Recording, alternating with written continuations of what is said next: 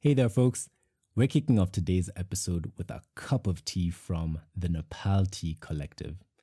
Nepal Tea is a social enterprise based in New York that distributes the freshest organically grown teas to different parts of the world directly from smallholder farmers in the beautiful country of, you guessed it, Nepal. You can join us for a cup of tea and be part of the global impact they're creating by visiting nepalteacollective.com. That's nepalteacollective.com. Yikes, my cup of tea is already getting cold. So, why don't you join me and hop into today's episode?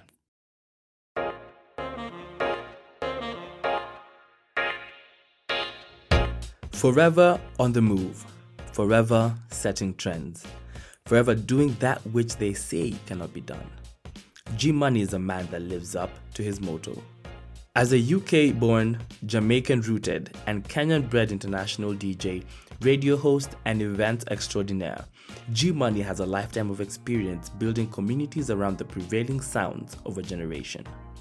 In this episode, we explore how a multicultural upbringing and a life of travel have shaped and birthed the media personality we know today, as well as the never-before-heard experiences and life stories that made him who he is today. In this profound and fascinating conversation, G Money opens up like never before, threading a hilarious, colorful, and rich story of his never-ending journey in pursuit of craft excellence. Some know him as a radio personality. Others know him for bringing in some of the world's biggest acts to perform in Kenya, and others know him as a friend or colleague. Join us in the boardroom to deconstruct the man behind the legend. Should you enjoy this episode and want to find out more about the work that G Money does, catch him and his colleagues at the Mics Are Open podcast. All right, let's hop into the show. Good morning, good afternoon, or good evening, whoever you are, wherever you are.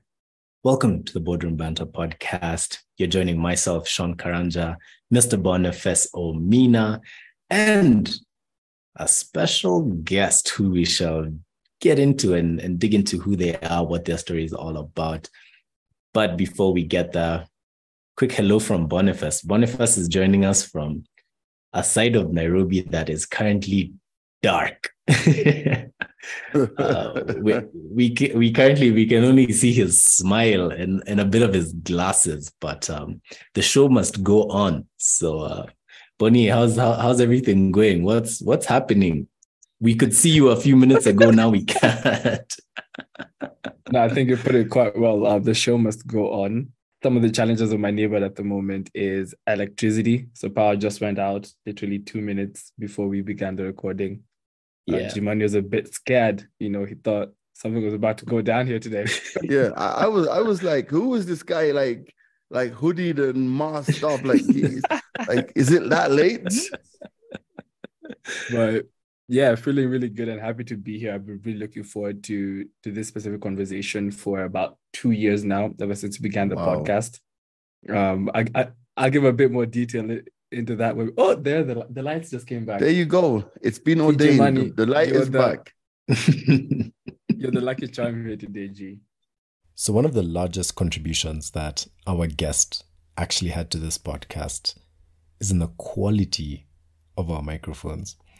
Back when we were just starting out, I remember that, we either had to borrow mics from different people or, and especially in my case, at some point I bought this super fake, made in China, barely working, super cheap microphone. And needless to say, it worked terribly. And so our guest today, an absolute legend when it comes to all things media, sound, etc. He made some pretty great recommendations and we took his advice and our quality has never been the same again. And before we dig into that, Boniface, tell us a bit about this guest, because you in particular, Yuri as well, have been really excited to host him today. Yeah. Maybe you can tell us why and who this mystery guy is. He's been talking in the background, like people are hearing him wondering like who's that guy? Yeah, for sure. So a couple of years ago when I first stepped into the event space, I was doing house parties in my parents' house. They were away. They found out when I started doing podcasts. I started talking about it. But when I started getting to the event scene and learning a bit more about what's going on in the media space as well, is when I stumbled across this gentleman's work. And so he has over a decade of broadcast management experience. If you guys listen to Homeboys Radio, you may have heard him there. But he definitely does not need any introduction for people currently living in Nairobi, and especially those who are like you and I, who spend a lot of time in the nightlife, in the event space. Some of you may know him as the dancehall ambassador. He likes to refer to himself as a part-time troublemaker. And his work in the music industry spans artist management, tour management, concert production. And he has definitely left an indelible mark in this country's event scene, not just here, but internationally as well. So without further ado, G Money, welcome to the show. Hey, what's up, man? How you guys doing? Doing good, feeling nice. Happy to have you here. I'm happy to be here. As I was saying before we started, that it's important for us to have podcasts of relevance, and not just relevance, but who talk about like important stuff like careers and movements and progress in life. So I'm happy to be here. Definitely. It's our absolute honor to be hosting you. We value not only your experience in this space, but some of the insights that leads to. And one of the things that really stood out for us was just how willing you are to give us advice. Yuri had reached out to you and has, in his capacity as podcast manager, we've also seen the growth that he's had from some of the learnings that you've been giving as a mentor in that capacity. So we definitely see you leaving the ladder behind you to those of us who are trying to create influence in the digital media space. So quick shout out, and we must give you your flowers for that. But I'm gonna leave it to you, right? One of the things that maybe someone who's listening might know the name but not know the face, might not know the story. And one interesting way that I observed you describe yourself is someone who's forever on the move, forever setting trends, forever doing that which they say cannot be done. Wow. Give us an insight into who you are, G Money. What's your quick, if a random guy on the street bumped into you and said, "Hey, G Money, like I know you, but not really know you. Like what do you do? What's your life's work? What are you all about, man?" It's interesting that like you guys have got all of these quotes and all of these things that I probably have said at some point. We wouldn't expose you. I like that one. That one was about doing the things that people can't say cannot be done. I like that. I'm going to use that one tomorrow. So basically, for me, I'm just someone who's just so blessed, man. I know everyone always say, "God, man," it's like, but for me, in my own life, I'm just so blessed to be able to have spent my entire life doing the things that I enjoy doing. Like I've always been able to just wake up and just do the thing that I love doing, whether it's radio, whether it's DJing, whether it's doing events, whether it's mentorship, whatever it is that I want to do. I've lived the life of just being able to do what I want to do. As a human, how would I describe myself? I'd say that I still believe in the innate goodness in people, and I do believe that no matter how dark and how crazy we are, whatever time we're living in, there's still an innate level of goodness that we need to tap into as humans. That's my life mantra. Like, over my career, I've been fortunate enough to interact with people who have been told that they can't do it, and being able to show them that they can. So I think my life is a life of service, a life of mentorship, a life of sometimes stress, but it's a life that's just been so free. And I'm thankful that I wake up in the morning and I'm like, yo, like you've just been doing this for your entire life. That's crazy. G Money, your answer piques a lot of interest. And I think specifically, when we hear people who speak about life from such a retrospective angle like you have. It definitely speaks to some of the experiences that have really shaped your current perspective on life, your mindset, your values, who you are, your character, and more specifically your work as well. And that's something that we've noticed very consistently with our guests, right? We hit our 100th episode in the beginning of this month. We're recording this in May. And we've really been going back and looking at the trends in the stories, the trends in the experiences, and the trends in how different guests come onto this platform and share their story, right? And one aspect that I'd be very curious to understand, G-Money, is some of the early childhood experiences that shaped who you are, right? Either the communities, environments. We've noticed there's an aspect of, that's very consistent here on the podcast, is that, our family setups, the places in which we lived and grew up in really had an impact on who we are, as Sean Karanja, as Boniface Omin, as Yuri Correct. I'm very curious to understand what some of these are for you, G-Money, for us to understand who you are today and the work that you do. What do we need to know about some of your early childhood experiences, communities, and environments? All right. For me, well, I was born in London. I was born in Northwest London, with a place called Harlesden, which was a very Caribbean, it was a little slice of the Caribbean in the UK. I grew up on a housing estate, the projects, as New Yorkers like to say. Best of times as a kid growing up on an estate, a council estate in London. I was raised by my grandmother. My mom died when I was 4. So my grandmother, to cut a long story short, she left Jamaica and came over and had to go through the whole legal processes to get custody of myself, my sister, and my brother. And she stayed with us in the UK for like 9 years. And then she was like, hey, it's too cold here. I'm taking y'all back to Jamaica. So that's how I began the second phase of my childhood. So my early childhood was in London, doing all of the regular stuff that, a young Black kid in London would be doing, And then the second phase of my childhood was growing up in Jamaica, which was a completely different society. It was very, very different from London. I'm surrounded now by Black people who look just like me.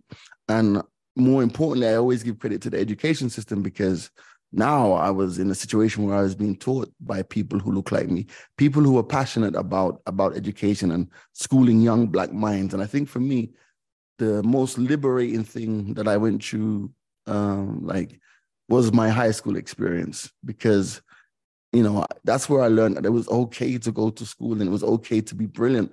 I'd always played down my ability while going to school in London, because nobody liked the nerd, everybody liked the joker. So I never really focused on school. I mean, I'd get the A's and stuff, because the only reason I'd get A's is because A, I didn't find it that challenging, and B, as long as I got 1 A, my grandmother wouldn't be on my neck. So, but when I went to Jamaica, it was a completely 360. It was like, I was surrounded by people like, yeah, we're at school here to win. We're at school to be top of class. And that competitive edge, plus the approach of the teachers, really changed my outlook on education and my outlook on life. In terms of my environment, man, I grew up with love. Like I never struggled in that department. My parents loved me. My grandmother had enough love for all of us. And again, living in Jamaica, I learned that love itself is not an ugly thing. Like, it's not soft to really love the people that you're around and the people that you interact with. So I think that's really informed my life as a human. Like, I try to put out the best energy out there, and it's not always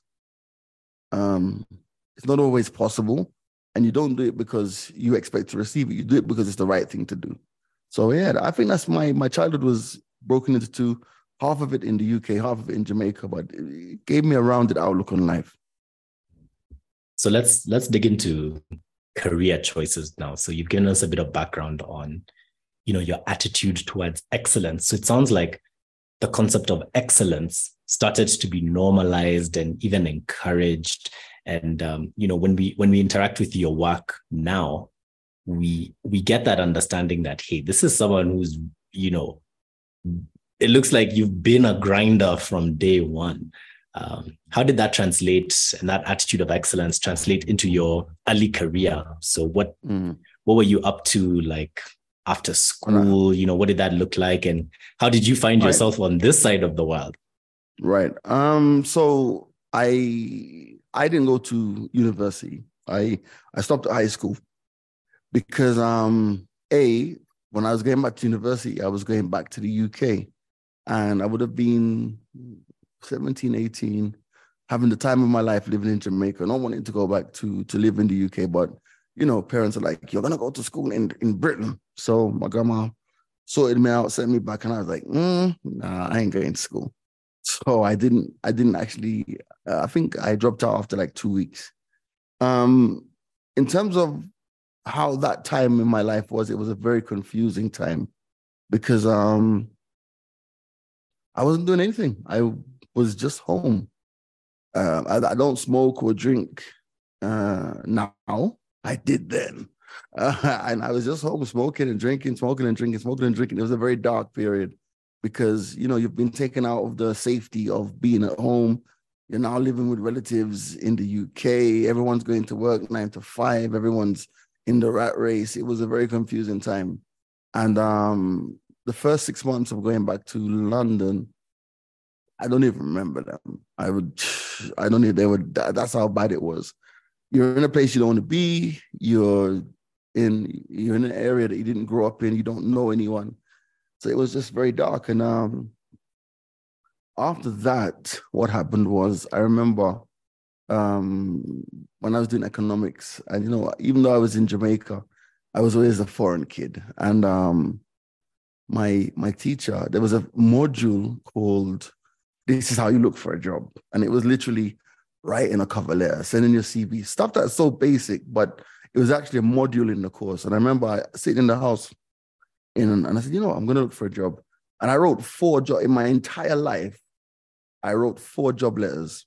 And traditionally, you know, Caribbean and African folk in the UK, you either worked in the health sector, the transport sector, the utility sector, or there was one more.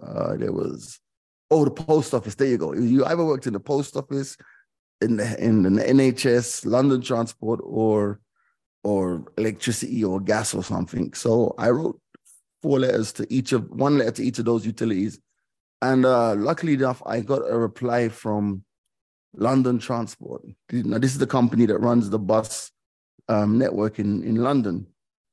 And they said, we do have a job, and it's in our department that's called London Transport Advertising. So I was like, okay, sounds like interesting. And I remember I went for the interview, and I always mention this guy's name is a white guy called Stephen Watts. He said to me, yeah, you're the same age as my son. Really jovial man, really, really, you know, happy but stern. And I remember going for the interview, and he had this really funny coat stand in his office. One of those funny, ornate coat stands. And I took off my coat, and he goes, you can hang up over there. And I hung it up. Like, he goes, most people don't know how to use that coat stand. Okay, that's your initiative test done. And I'm like, okay, this guy is a bit weird. And then he said, yeah, he looked for me. He said, you know, I asked, there was a Jamaican typist at the time, you know, typist. We had typists in those days. There was a Jamaican typist who worked in the office. And he said to me, I've asked Becky about your school in Jamaica. You went to a really good school. I'm like, yeah, it was pretty decent. He goes, okay, I'm going to give you this chance and start work on Monday. I'm like, wow, okay. That's all it took to get a job. And I began working at London Transport Advertising, which was such a good fit because we were the department that were responsible for billboards and advertising on the buses and advertising on the train stations and all of that stuff. So I was out of the office 90% of the time, meeting clients and looking for new sites and then sitting in the odd strategy meeting. So for a 19-year-old, it was perfect. Like, I was never in the office. I was there for 6 years. As every organization does, it changes. And when they were going through the restructuring of London Transport, we were moved into another department with a different boss who, you know, was gassed up. You know, it's like when you move from somebody who's really nurturing you as a human being. And then they're suddenly moved into another role and you're reporting to someone else, and the person you're reporting to is a complete jerk. So, yeah, my time began to wind down there because I don't really thrive in toxic environments. And the new guy was an autocrat, but he was also very useless. And suffice it to say, in those days, I was a bit feisty. So there were times when it would kick off in the office, and I've never had that mentality of, and I guess it's my Caribbean background, I've never had that mentality that you can speak to me anyhow you feel like you want to speak to me because you happen to be in charge. I don't play that. I will tell anybody. And to this day, even where I work now, they're always like, this crazy guy. Like, I don't care. I'm not rude, or I'm not overly aggressive, or I'm not a guy who's always spoiling for a fight or drama. But you know, I put my all into what I do, and I expect the basic respect, and I won't take anything less than that, you know. So that was the early days, working in London Transport. How did I end up here? Wow. So I worked for London Transport for about 6 years. Then I got fed up. I left the job. I quit on the spot, went to work one day, switched on the computer. I was like, I am not doing this no more. Wrote my resignation there and then. It wasn't the first time I've written a resignation on the spot, and left after 2 days. Didn't have a plan. Went back to Jamaica for a few weeks, 5-6 weeks. Went back and said, you know what, I'm going to work in a record shop and sell music. And yeah, that was it, because I've always loved music. Music has always been my thing. So I thought there couldn't be a cooler job than selling music. So I worked in a record shop, very famous record shop in Brixton. It was called Red Records. And then one day, I was there for about 2 years. One day, the owner came to me and said, oh yeah, I got some very important people coming to see the shop. Like, you know, we're going to get some additional funding from a bank. Could you like clear out the back of the stock room? And I was like, yeah, of course, team player. You know, I spent the whole day cleaning the back of the shop. And in the back of a record shop, there's records everywhere, out of sleeves. It's dusty. It's like, because it's such a quick moving environment. So I cleaned that. I cleaned the toilets because, yeah, we got somebody coming in to assess the business. I cleaned everything. That very evening, that man gave me my dismissal letter after I'd cleaned the entire No back way. of, yes, he did. And he was like, you know, last in, first out. So you're the most recent member of staff. We're downsizing. And I was like, you son of a bitch. And I was like, okay. So he says, you know, with 2 weeks notice, you can either work them out or we'll just pay you instead. I'm like, yeah, y'all just pay me. It's cool. So I left that. I went to Jamaica. Again, whenever it's a factor in my life that whenever life got crazy, I'd always go home. And went home and I sat in Jamaica and said, you know what? I am going to open my own record shop, and I'm going to open it down the road, literally down the road from that guy's shop. So I went back to London, found a space, teamed up with another record shop called Blacker Dread. He had a small space that was empty. I said, nah, we can turn this into something. And that other shop was known for reggae music. So I opened like a hip hop mixtape, CDs and stuff. The shop was called CD Link. And because I was a radio personality, a pirate radio personality, I was able to talk about the shop on air and tell guys I got the latest mixtape. So it sort of became like a focal hangout spot. Everything that the other guy in the other shop wanted his shop to be, we created in our shop. So like, you know, we'd open later than he did. And there was the whole like there's a lot of Jamaican restaurants and food. So like it was probably in the hood, but it was such a cool place to work at that time. So we quickly became one of the most popular shops. In fact, I think the best feeling I ever had was when the guy who sacked me had to come and buy stock from me because I had the latest stuff. And then he'd come down and he'd say, yo, he'd be like, yo, do you have extra this? And I'm like, yeah. And, you know, good heart, good faith. I felt good selling it to him. You know what I mean? Felt good selling him stuff. So that was that. I was at a record shop for, couldn't have been Wow, when was it? I was record shop for time flies, huh?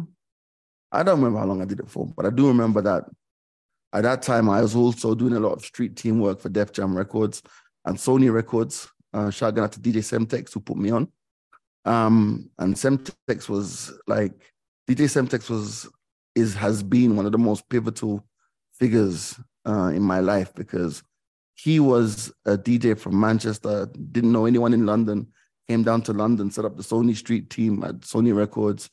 And he systematically went and met everyone who was doing it in the particular areas. And by that time, I had started a pirate station, and my pirate station was killing it. So a pirate station is an illegal radio station. So I'd started an illegal radio station.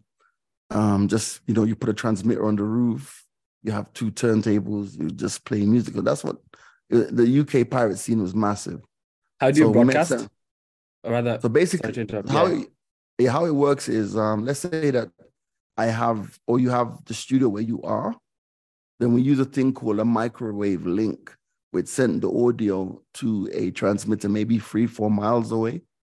And then at the side of the transmitter, same as it works now, you have a receiver. We used to use like satellite dish receivers, an LMB, that now converts that signal back into audio.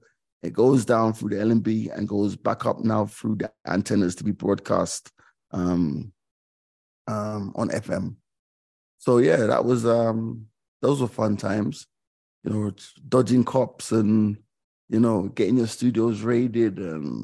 But the flip side was, I was now doing what I wanted to do, because I've always wanted to do radio. So now I'm working on radio, working on my own station, on my own rules. I would go and do my evening show at 6 o'clock, 6 till 8, then come back and close the shop and do the finances and stuff. And when Semtex came into the picture, immediately we clicked. And he, for those of you who are into hip hop, you'll probably know he's one of the top hip. He's even written a book about hip hop. He's one of the top hip hop guys globally. And Semtex was so driven, man. Is so driven, even to this day. So driven, like he's always like looking for what's next. And I mention him because he got me into the record labels. The first time now you're going into record labels, you're meeting artists, you're meeting Lauryn Hill, you're meeting Rihanna, you're meeting Beyonce, you're meeting all of these people at record labels.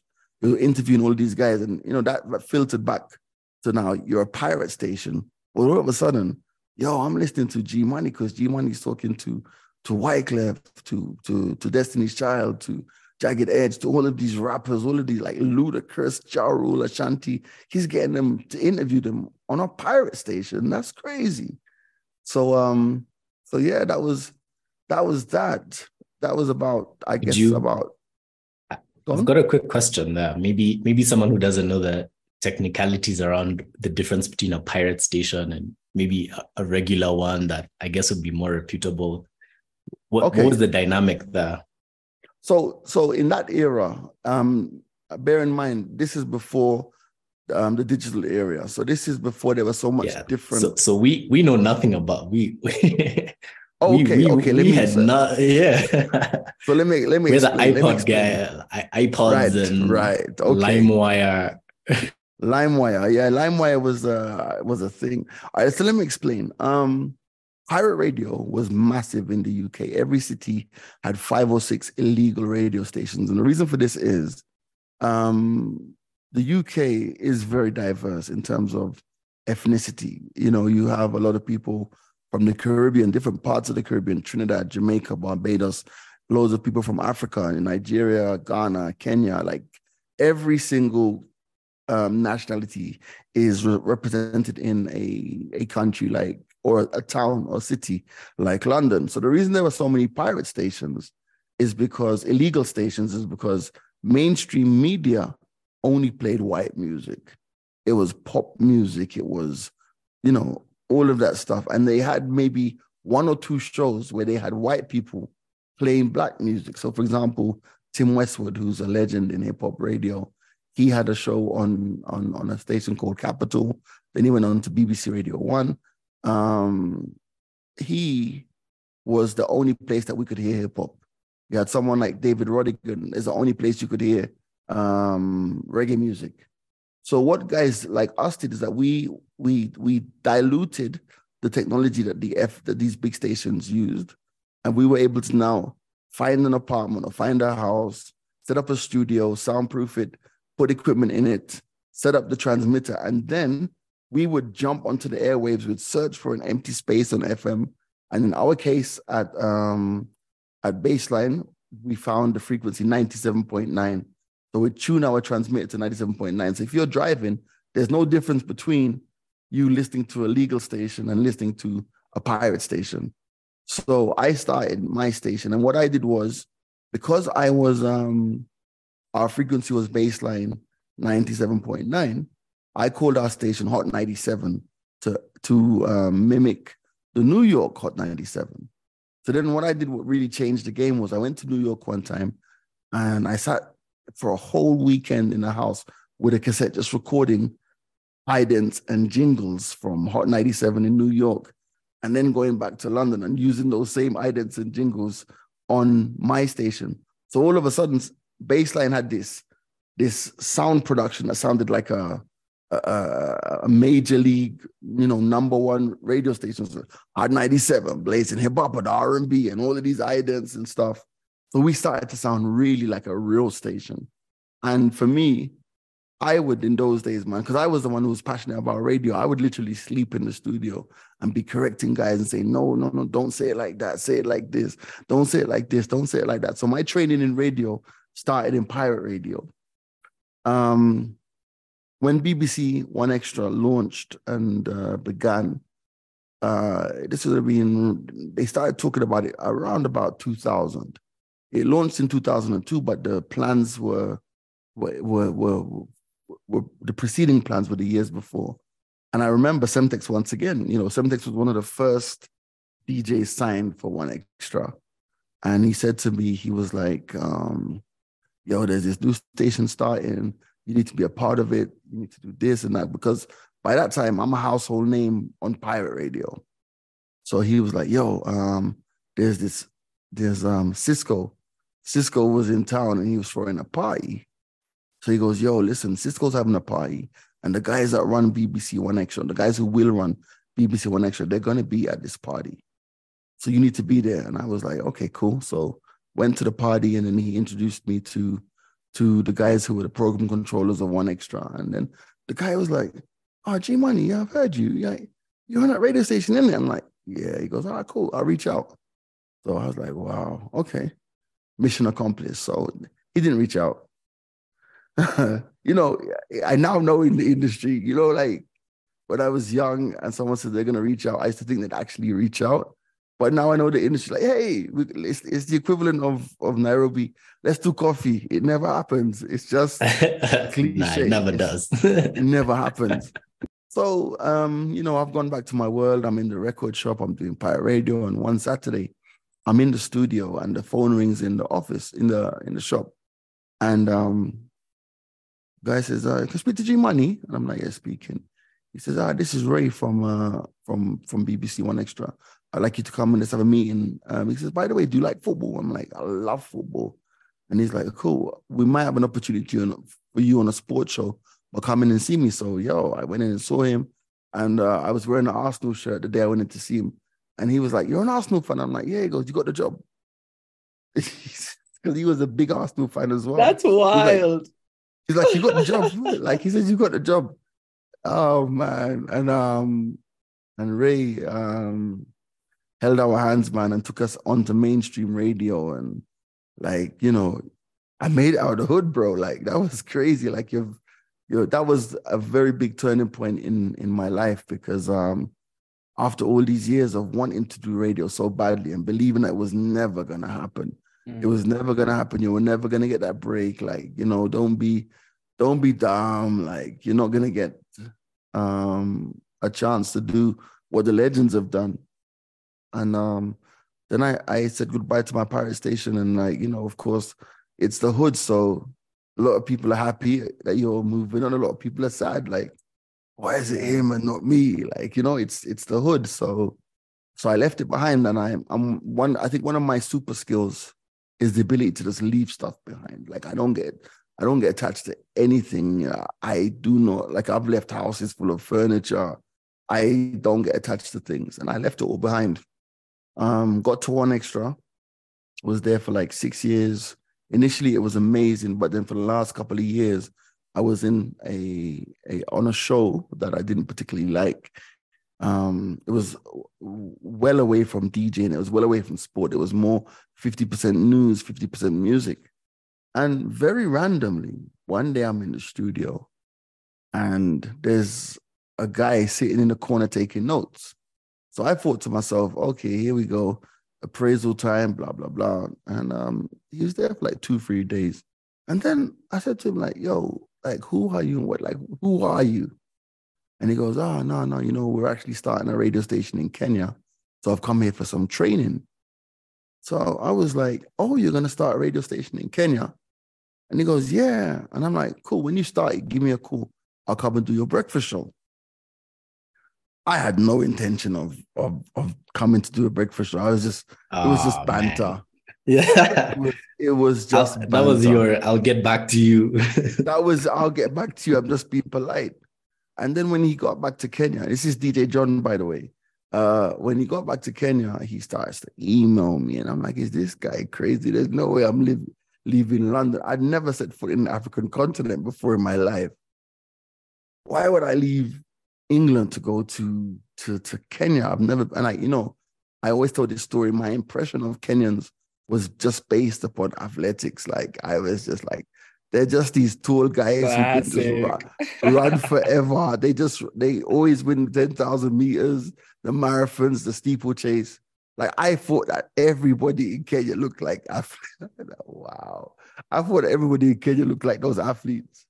And then he was like, we reckon that you'd be a great fit. And I was like, okay, then get me a flight. Let me come and see Kenya. I've never been to Africa. Let me see what it's like. And I remember which year in my mind, this was 2007, I think, 2007. And then he was like, cool. He gets me a flight. And I'm like, in my mind, I'm like, yeah, free flight to Kenya, bro. I ain't going to Kenya. I've never been there. I'm on a holiday. So I remember landing at JKIA, and JKIA was very different from what it is now. And I remember he picked me up. He was driving a Land Rover Discovery. It refused to start at the airport. And I was like, what is this? Like, how could you pick me up in a car that's not started? Then I remember it was a like drizzly morning, and he sends for someone who they get a taxi or something. He leaves his car at the airport. And I remember driving, and this is old Mombasa Road, not new Mombasa Road. It's like potholes everywhere. There's no sidewalks. And I'm like, this is the hood. Like, this is wow. But then I'm like, I don't care because I'm getting a free holiday. So he comes. Where did they put me to sleep? They put me to sleep at the Stanley, which at the time was like a big deal. And I'm like, I remember like the porter saying, because I'm ready to go out and explore the city. Like the porter's like, yeah, don't go down that road. Don't go that road. You could be robbed. I'm like, what the hell is this? Like, this is madness. But yeah, I came, spent a couple of days, and then I went back to London, and I'm like, wow, well, this is actually an interesting opportunity, but I ain't doing it. And then, I told my friends, yeah, what are you going to Africa for? You ain't even African. I'm like, hey, don't go. You crazy. And I'm like, yeah. And then the more people started to say, don't go, the more I thought about it. And I was like, yo, white people go everywhere. Like, they just go everywhere. They don't care. They go everywhere. Then I was like, if I go to this place and I hate it, see, I'll just go home. There's not really a loss. I'm not losing, because if I hate this place, then I'll just go home. So I said, yeah, I'm going to go for 6 months. No, 3 months. My friends are like, are you mad? Nah. And I'm like, and I started calling my friends, and I'm like, yo, I'm giving away all the stuff in my house. And again, I told you, never get attached to everything. And I'm calling my friends, and I'm like, yeah, is there anything in the house you want? Some people took the TV, some guys took the table, some guys took the sofas. And they're like, you're seriously leaving? I'm like, yep. I remember even I had some Jay-Z signed. So Jay-Z is my favorite artist, one of my favorite artists. And he'd signed 3 albums for me, 3 of his pivotal albums, The Blueprint, Reasonable Doubt, and the Black Album. He signed all of them in gold marker. Says like, yo, G Money, and like, those are my prized possessions. I don't even know where they are now. I think my nephew has one of them. I don't know where the other 2 ended up. So I gave away everything. And came out here October. We launched the station. It's fun. You know, I'm training all of these new presenters. They're all kids. You know, they're all young'uns. Mike Washira, Corinne, Sheila Rabala. Oh, they're all kids, man. These guys are like in their early 20s. Quake Ibala is now now she's on Capital. She's a businesswoman. She's a mother. She's an actress. And these are all the kids that we were just training. And then I remember I was so excited for December because I kept on telling my friends in London, yo, Kenya's crazy. It's so hot. It's so warm. And like, I'm getting to December and it's like, yo, I'm in my shorts and I'm telling guys, you guys are struggling in the UK. It's really hot in Kenya. So I was looking forward to going to Mombasa. Like, I've heard so much about Mombasa. I didn't even know Diani existed, but I just want to go to Mombasa. So December, we're going to Mombasa for an event. What happens? In those days, the elections used to take place in December. What happens? Post-election violence. That was the year when 2007 election was the election. Raila, Ruto, all those guys going up against Kibaki. And then Kibaki was sworn in after a few days. You know the story. And then it led to a period of instability, heinous crimes. And I'm caught up in the middle of this as somebody who's on air, has been in the country for 3 months, has never experienced anything like this. Like, this is the Africa I used to see on TV, coups, revolutions, all this. Like, hey, it was crazy. But by then I'd begun to develop a connection with the audience. And I sat down and said to myself, well, you can go home because, I can get a flight. I can go home and act like Kenya was just a glitch in the matrix. But my listeners can't do that. And if I go home now, I can't come back with any level of credibility. If I go now, if I leave in the middle of this post-election violence, I don't have a right to come back when it calms down. So I stayed. And my grandma was like, what are you doing there? My uncle's blind, is like 80 years old. He's calling me from Jamaica. Yo, Conrad, leave the place. Like, everyone's telling me to just like, what are you doing? My friends are calling me like, why are you there? We're watching this thing on TV. And I'm like, yo, I'm staying, man. So we stayed through it, man. We stayed through it and went through all of that. And yeah, here we are all these years later. So that's a long story about how I got here, if that makes sense. I haven't been talking too much. No, you've dropped such a wealth of knowledge, of wisdom, G-Money. And let me just connect it from where you just left off. That relationship with listeners. That's something that you said was important to you. Over the course of your career, whether on radio, whether as a DJ, whether it's live audiences, whether it's the work that you do with your podcast, how important has that relationship with your listeners' audience been? And to what extent has it affected your work? More specifically, back to the context that you spoke of you being in a situation where you are a foreigner in Kenya, connect with a Kenyan audience on their very personal situations that you may not be able to identify with in the context, but there's an aspect of, from what you've spoken about, your upbringing and the different communities that you've been a part of. For some reason, that was important for you. Could you just expand a bit on that, just cutting across the different industries that you work in? I genuinely believe, and I always say this all the time.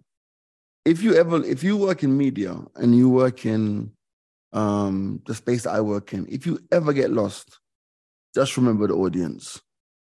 Just remember the audience. Just remember who you're talking to. I mean, at least now you're blessed with so many demographics, and you can look at the back end of your Anchor or your Spotify account and say that you speak to 57% male or 47% female or whoever, whatever. If you ever get lost, everything goes back to the audience. Everything goes back to the audience. Everything goes back to the audience. I learned that on pirate radio. I learned on pirate radio because you have this person who calls you every day. This person who calls you every day, like every day. And it's like, you know, when they're going through bad stuff, they're calling you. When they're going through good stuff, they're calling you, you know. I'll give you an example. I have a friend who works for Safaricom in the call centers. And he said to me the other day, he goes, yo, G, let me tell you, bro, you have no idea some of the calls that we get.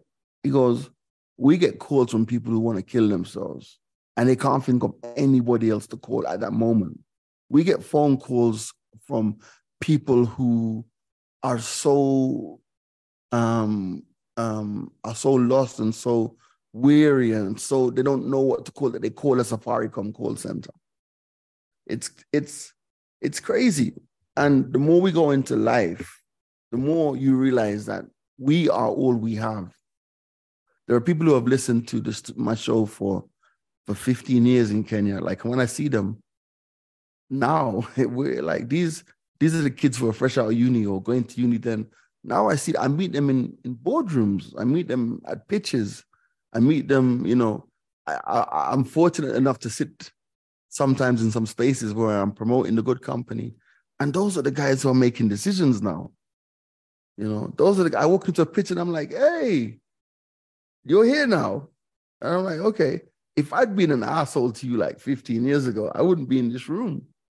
You know what I'm trying to say? So it's one of those ones where people, we are all we have. And I know it's hard and I know it's very idealistic and all that stuff, but I still believe in the innate goodness of people. And I believe that because I have that belief, that is why so many good people I've been drawn to so many good people. I have a really good, very small, very good circle of friends who are just amazing. And even friends, they're my brothers and my sisters, you know. So the people are very important, man. If you're working in media and you ever lose sight of who you are, never forget. Just circle back to the audience. Wow.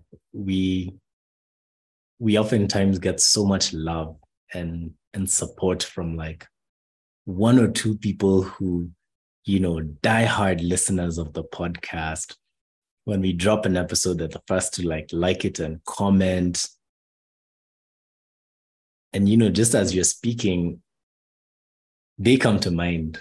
And, you know, sometimes when we feel like we're not reaching anyone or, you know, our voice is being lost in the ether of the internet, you know, those are the people who really keep us grounded. And for real, sometimes after we record an episode, the first thought is like, what will, you know, so-and-so think about this thing? Exactly. Yeah. Exactly. So, I mean, just being there for those people and, you know, seeing how we can also help, be it, you know, if someone DMs and has a question or like wants to know something, you know, just an attitude that this podcast has, you know, helped all of us cultivate is, you know, just being the plug, right? Someone's figuring out, hey, I want to break into XYZ industry, you know, plug them here, plug them there. I'm starting to find that when a lot of my peers need help or advice or need somewhere to go to, for example, recently, one of my friends, he's building a healthcare startup, and, you know, he needed to talk to someone who's in AI and, you know, wanted an intro to someone who we previously spoke to, who's an AI expert, you know, making those small connections here, there, where like literally it's changing his business and it's giving him so many opportunities. And it's just a small connection that, you know, for you, that's one email, but you know, to this person, that's like everything in that moment. Yeah, it's a paid forward attitude. And I noticed recently that's something that's been ever so deeply grounded. And you do have a blog where you write now and then. And Wow. and there's a crazy photo here of like you on a hospital bed. It just looks crazy. And you wrote here about a war that has no winner. And Right. basically you were, I mean, like, so COVID came, you got COVID, and it was one of those things where it was really bad, right? Hospitalized, everything. And reading this, it sounds like you just had a crazy near-death experience and a renewed appreciation for life, a new vigor for like just getting at it. You only live once. Walk us through that and how it's shaped how you think now. Because as much as you've had an awesome backstory, like this story keeps going. Like this was recent. This is what, 2020? Yeah. 2020, thereabouts. I think for me, it's like I always divide this phase of life into pre and post falling ill. Because I think that, sometimes when you go through something like that, it changes your outlook on so many things.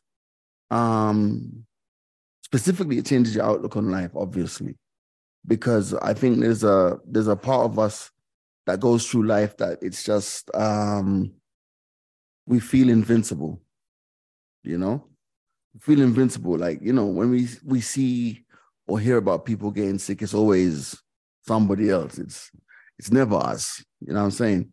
So when I felt sick, it was a defining moment in life, because it was like, damn, I'm in hospital. Like, I'm in hospital. I don't know why I feel as weak as I do.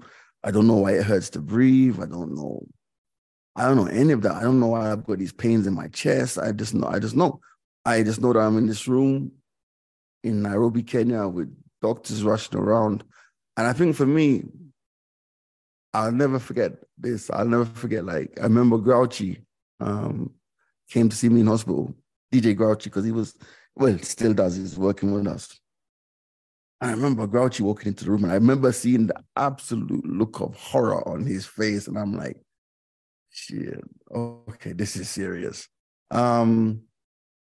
It was the most humbling experience. Because I've gone through life. I've been blessed enough to go through life at my own pace, surrounding myself with the people who I like, surrounding myself with my own core. But for the first time now, your life depends on these people who are around you. Your life depends on Dr. Hassan Ali.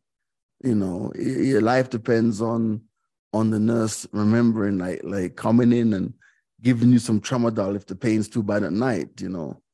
It was a very humbling experience. It was super humbling, like life-changing, And then in the midst of all that, there's someone who mops the floors in the hospital, who comes and says, "Hey, gee, I listened to your podcast." It's crazy, like absolutely crazy, man. And when I wrote the article, funny enough, you mentioned that article. When I wrote the article, I was so angry, man. I was so angry. I was like, why me? Like, why me? Like, after, like, I've lived my life so right. Why me? I felt sorry for myself. And again, Semtex calls me after he reads. DJ Semtex calls me after he reads the article. And he's like, yo, gee, so what? He's from Manchester, so Manchester's Mancunians, they don't mince words. He's like, gee, so what? You got sick, and then you're getting better. So what? Like you feel sorry for yourself. No one gives a fuck. Like, you got to get over it, G. You got to get over it. How did you feel when he was telling you this? What was going through your mind when he was saying this, like, someone who's known you for so long. Semtex is so, like, in my life, there's been 3 moments when he said things to me that have really changed how I felt in that moment. And in that moment, I was like, you know what? he's got a point. The point is you're still here. So don't wallow in this, why me? Yeah, it was you, move on. What next? And I remember when I got out of the hospital, my neighbor said to me, she was like, yo, G, she goes, you're going to look back at this and see the silver lining one day, you know?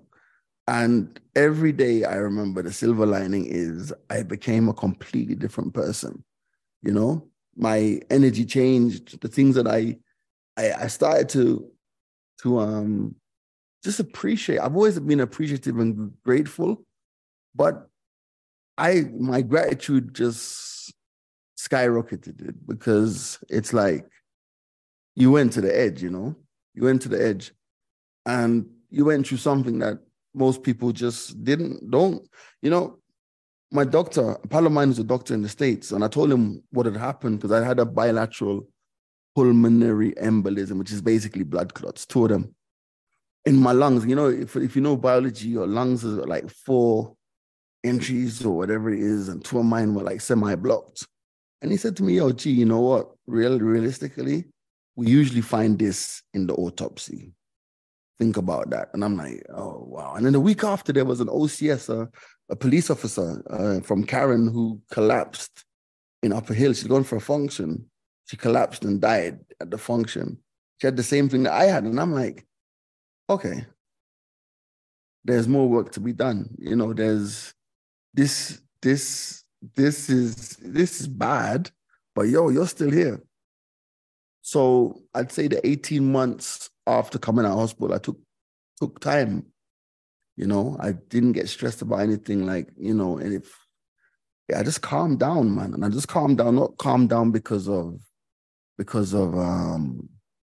fear or anything, but I just allowed myself to heal. You know, I was on drugs for a good year and a half after the incident, you know, blood thinners and stuff.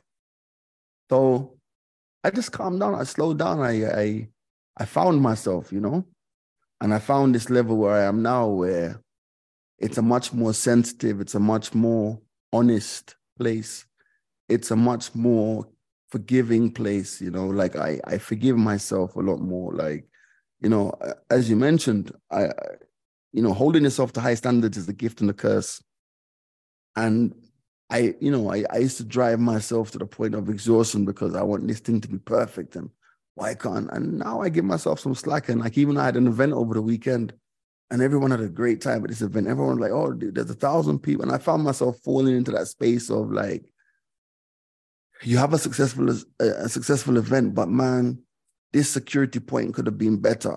The tags should have been this. I'd have done that. I'd have done this. And everyone is like, yo, bro, be in the moment and recognize that the 1,000 people who are in this place have had an amazing time.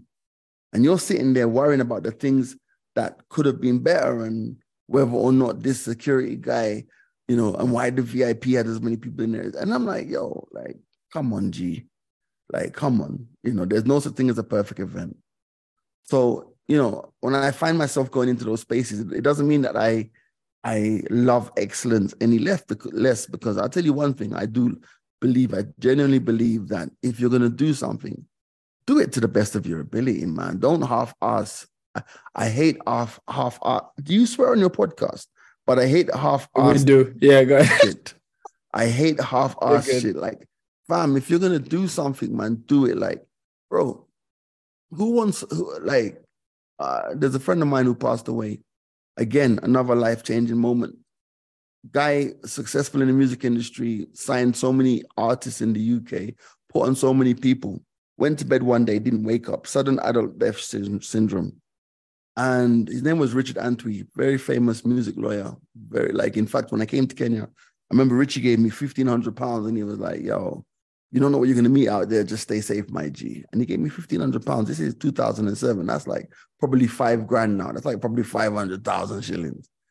And Richie was one of my anchors in life, you know, like when Kenya was stressful, you know, you get onto, it was Skype in those days or FaceTime.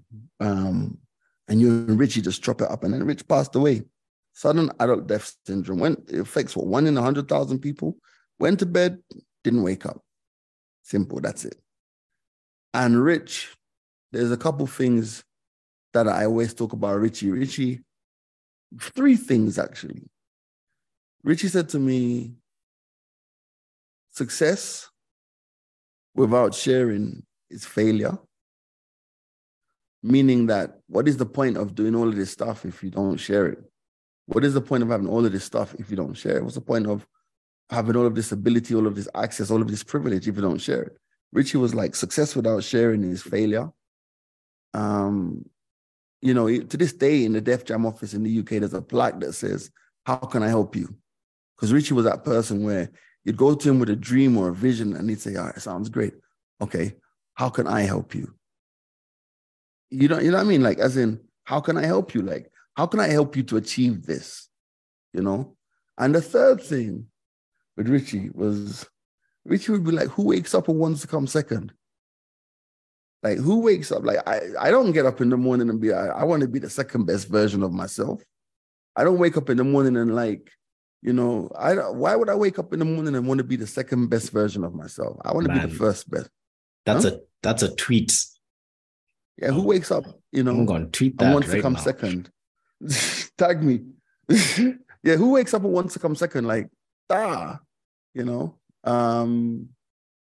Rich, and even Rich 32, who's an artist in the UK, he actually did a freestyle where he says, Rich said, who wakes up and really wants to come second? Man, that was the maddest freestyle ever. Was it the one on One Extra? Yeah, Charlie, Fire in the Booth. Oh, best Fire in the Booth. So ever. Now you have the context, because Richie was the guy who signed Rich 32. So all of his hits like Tractor and Don't Go and 6 Words were all done on Richie's record label. So when he says, Rich said, who wakes up and really wants to come second, counting on my brother, had me counting all my blessings. Have you ever met someone who came with the intention to basically like say, to bring you that freestyle? Oh man, that freestyle was so deep. Have you ever met someone whose job is just to make you better?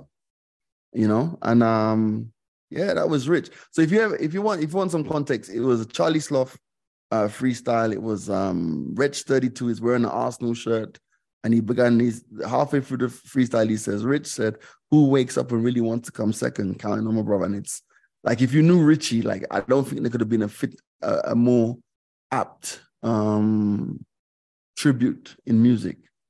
You know what I mean? So yeah, that's the thing, man. Like, so positive energy, good people, and just trying to do this thing called life. And yeah, it changes you when you go through like a health scare, but at the same time, it's like the silver lining is that it makes you realize that you're human. Yeah. You know? Thank you so much for being vulnerable with us here on the podcast, Jimani. We're almost at time, but I think I'd be remiss if I didn't point out the fact that, you know, there are very few conversations that we have, or that I have, you know, whether on the podcast, whether, you know, in the different circles that I'm in, there are very few conversations that challenge the relationship that I have with myself. And I think that's one of the biggest things that you've done for us, for me here on the podcast. And, you know, we've looked at all of these different seasons of your life, right? Whether this was childhood, early 20s, you know, your career trajectory coming to Kenya. You know, we haven't gone too deep into some of the other areas, but I think as a final question, G, how would you describe the season of life that you're currently in now? And what are some things that are exciting you about your future, right? You know, I'm so glad you asked that question. Yeah, go ahead. So glad. I wouldn't even give any context. Take it. I'm glad you asked that question, because I'm loving this season of life. Oh my goodness. As an Arsenal fan, you can say that. As an Arsenal fan, I can say that. All right. You know, funnily enough, it's like I'm old enough to remember the Invincibles and my team winning stuff. So I don't have the angst of modern Arsenal fans who have never seen their team win stuff. But even if you use Arsenal as an analogy, last season they couldn't make top 4. They choked at the final stages of the season, just as top 4 was apparent. This year they've choked They've made top four, but they've choked at the final hurdle of becoming Premier League champions. Sometimes I think that we don't see the progress in our own lives because the prize that we set ourselves is so huge and so in front of us that we don't see the progress. The fact of the matter is, it's like, end of the day, Arsenal didn't get top four last season, but this season they're second. Next season, who knows what that holds? I look at it from this perspective. It's like your podcast. When you were using crazy microphones, you listen back and you cringe to those episodes. But now you listen to your production and you're like, our podcast is so clean. A year or two ago when I met Yuri and Yuri came to the house, a year later or so, we're sitting here on his podcast, his production. You see, we don't look at the progress. We look at the prize. It's a cliche to say respect the process, but if we don't respect the process, how can we get to where we want to go? So I'm not that Arsenal fan here, and I talk a lot about Arsenal.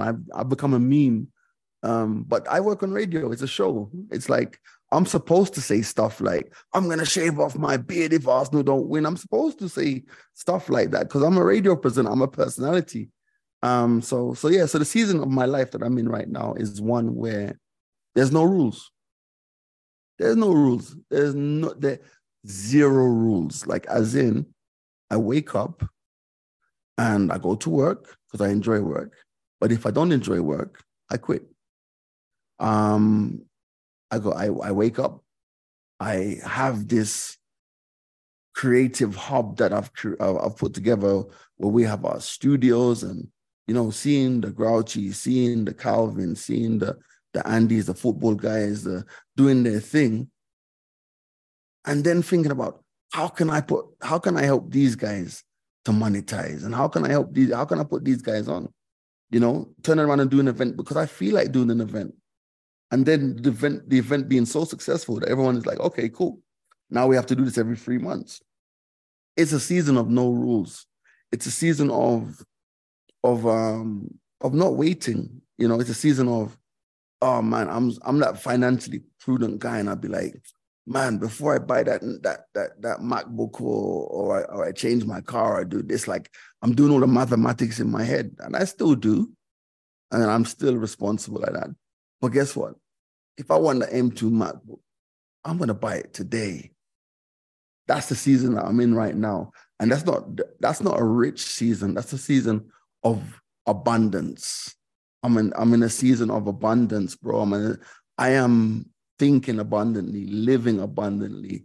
And my most successful period financially in my life, but I wouldn't say my entire life, but in this phase of my life, has come since I've been sick.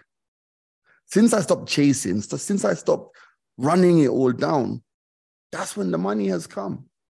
So I'm in a season of no rules, bro. I'm in a season of just doing life, man. Because, like, what is the prize? Is the prize to get to 70 and look back and be like, oh, I have all this money, or I built all these houses, or I did all of that? What is the prize? Or is the prize to live?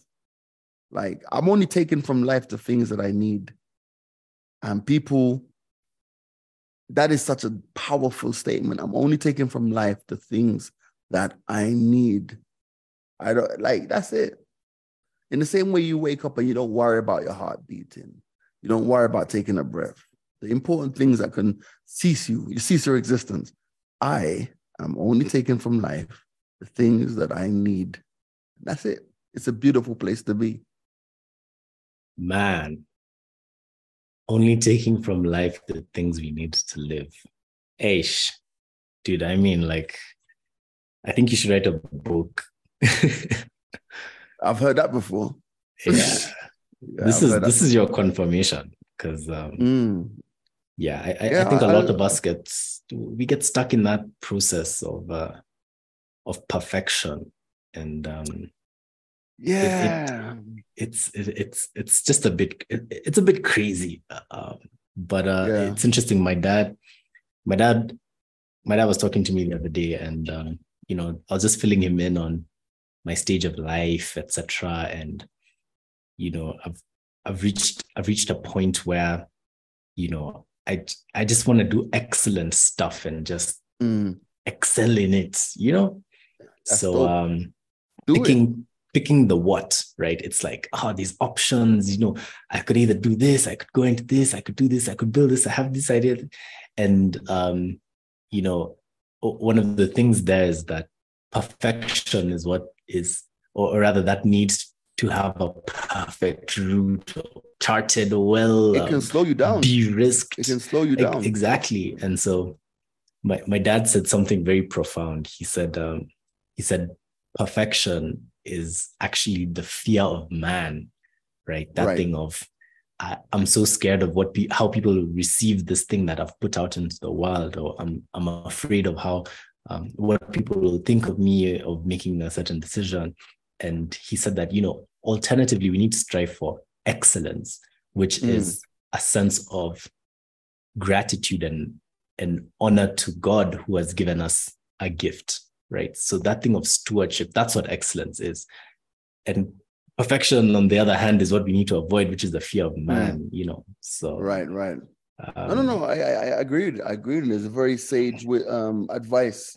That's very sage advice, because if you keep striving just for an ideal, you're gonna get tired. You know, just live. Things can't always be ideal.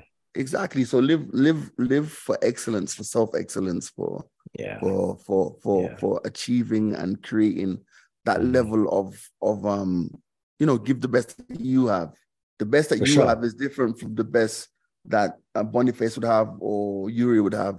There's different levels, so just strive for the best that you can do and continually evolve. It's gradual, it's incremental. It's like going to the gym. It's like you don't see it all immediately, but after a while you start to feel different, So it's some good advice from your dad, man. G-Money, this has been fantastic. And we've got a final segment that we do with all of our guests. It's called the elevator segment. So picture this, right? We've just finished our chat. Everything has gone well in the boardroom. We've talked, we've had our chat, and now you're walking out, right? Walking towards the elevator. One of our really eager interns holds the door just at the last minute and jumps in with you because they've got a bunch of quick questions. But hey, you don't have all the time in the world. So are you ready to hop into the elevator and answer some quick fire questions? I'm ready. Get in before the doors close.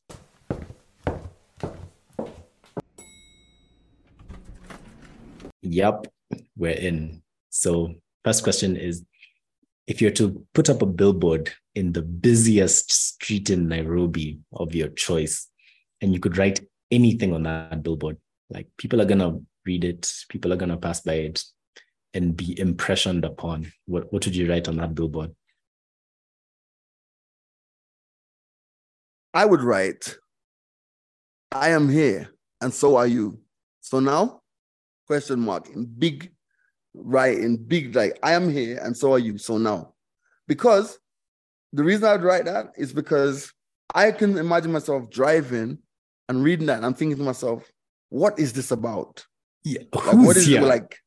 What is like, I am here and so are you. So now, Kenya, that's such Kenyanese. So now?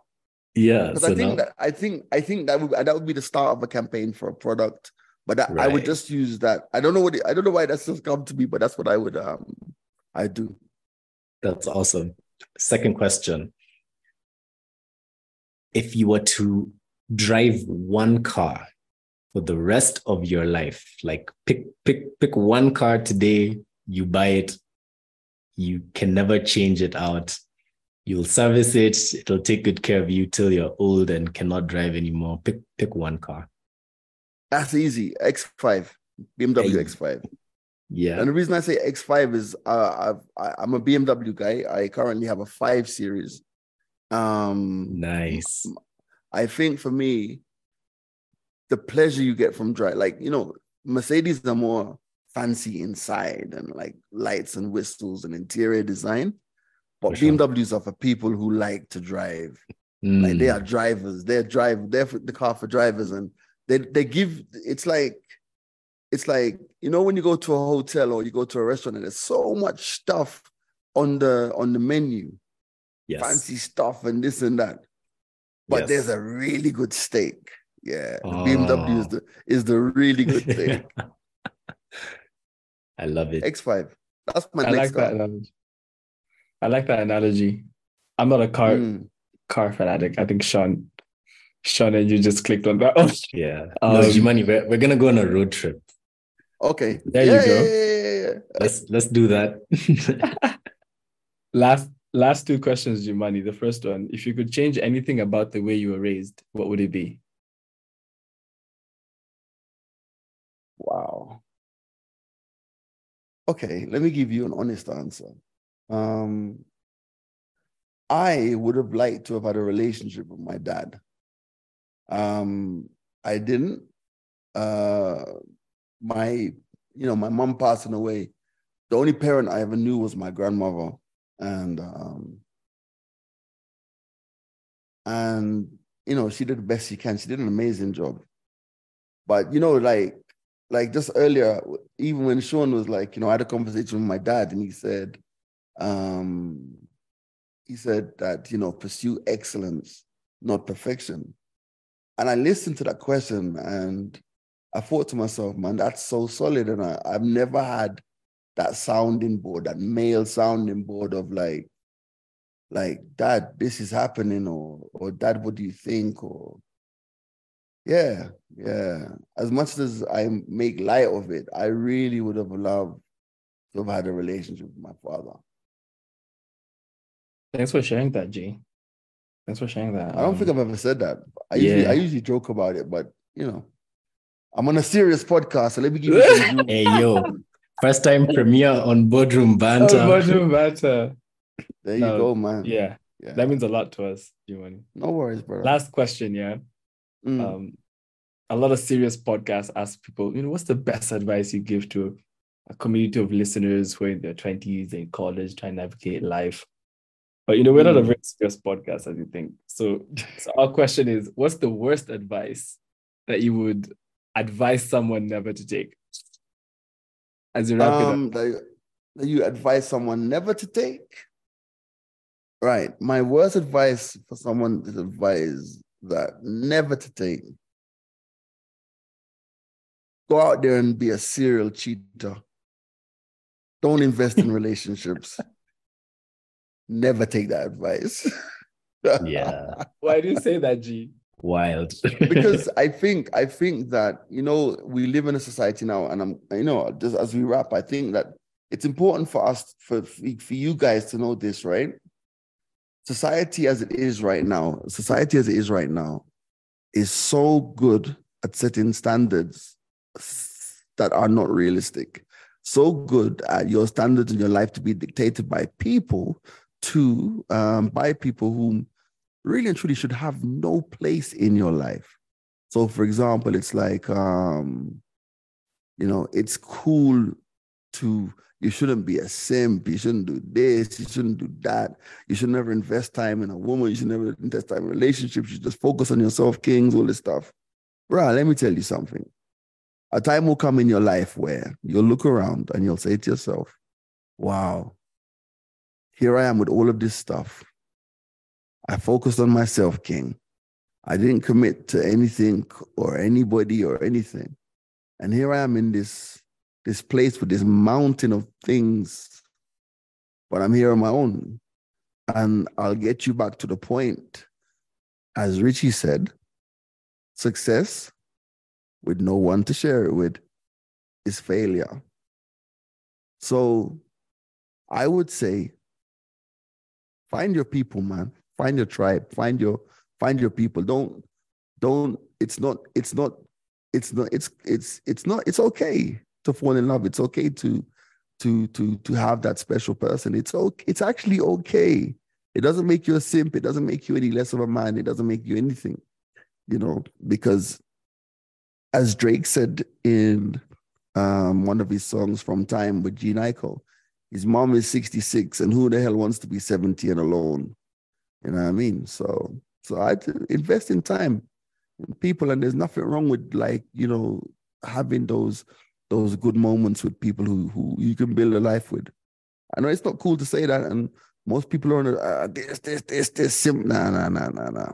People, it's still cool to be in love. You guys heard it first from G There you Money go. himself. Yeah. Do as I say, not as I do. Anyway. Yeah, man. That's what it is. That's what it is. Ah, man, this has been fantastic. I've G enjoyed Money, it, man. I've enjoyed it. man, when we thought about this episode, I mean, we wanted to get nerdy about industry. We wanted to get nerdy about, the mechanics of success in entertainment, in digital media, but I mean, the way this has Spoke flown, about life. I mean, we've talked about the important things. If we don't have this as a foundation, we could build and take things nowhere and have no one to share these things with, So, exactly. Man, you've really, success with no one to share it with this failure. With this failure. There Dude, you go. I mean, I'm going to make a poster and just like make that my screensaver. Your mantra. Put it out there, man. Put it out there, man. These young'uns need to know that, man. They need to know it. A lot of us don't. There's a lot of misguiding in popular culture, and I guess that's what goes viral. That's what people want to click on. The stories of which scandal, this, that. That is able to build notoriety and go viral. But exactly. We don't hear about the guy who was loyal and has this awesome relationship and, now is expecting a kid and is like the happiest moment of his life, but we want to hear about this guy was cheating. He was caught in Mombasa with who and this and yeah. So, I mean, it's actually, it's nonsense, bro. It's a lot of noise. There's a lot of noise out there for you guys to navigate. So just do what you can, man. Just, do what you can, invest in good people, good times. And I think that's the advice that you don't really hear from people, Yeah. Thank you so much, G Money. Yeah, man. No worries, my G. This has been fantastic. To anyone who's listening to this. When does it go out? Nah, it's going out ASAP. This is top priority. No worries. I look forward to hearing it, man. Yeah. So everyone who's listening, ladies and gentlemen, G Money, we've had the awesome privilege of having him on. If you've stayed on this long, guys, shout out to you. And we hope that this conversation has inspired you. We hope that, it's at least given you a new perspective. And above all, you've gotten to hear the story and journey of one of the movers and shakers of our society. So once again, thank you so much, G Money. Anyone with the phone, anyone with a laptop, I mean, just Google the guy and go down a G Money rabbit hole and, consume all of his content. G Money has a lot of wisdom. Dude, you need to write more blog posts. I need to write more. Yeah. I do. I know that. I enjoyed reading them on your page. So thank you, man. Yeah. Listeners, thank you so much for joining us today. If this is the first time joining the Boardroom Banter podcast, welcome. And if it's not, you know what to do. Look out for our episodes. We release our guest episodes just like this one every Tuesday. And we have Founder Friday episodes where Boniface, Yuri, and myself, Sean, we sit down and we deconstruct some of the episodes that we've had, guests we've talked to, experiences that we've had. So Tuesdays and Fridays, look out for our episodes. We've been super consistent and so have you. So we're grateful for your support. And above all, I hope you guys have enjoyed this episode and see you guys on the flip side.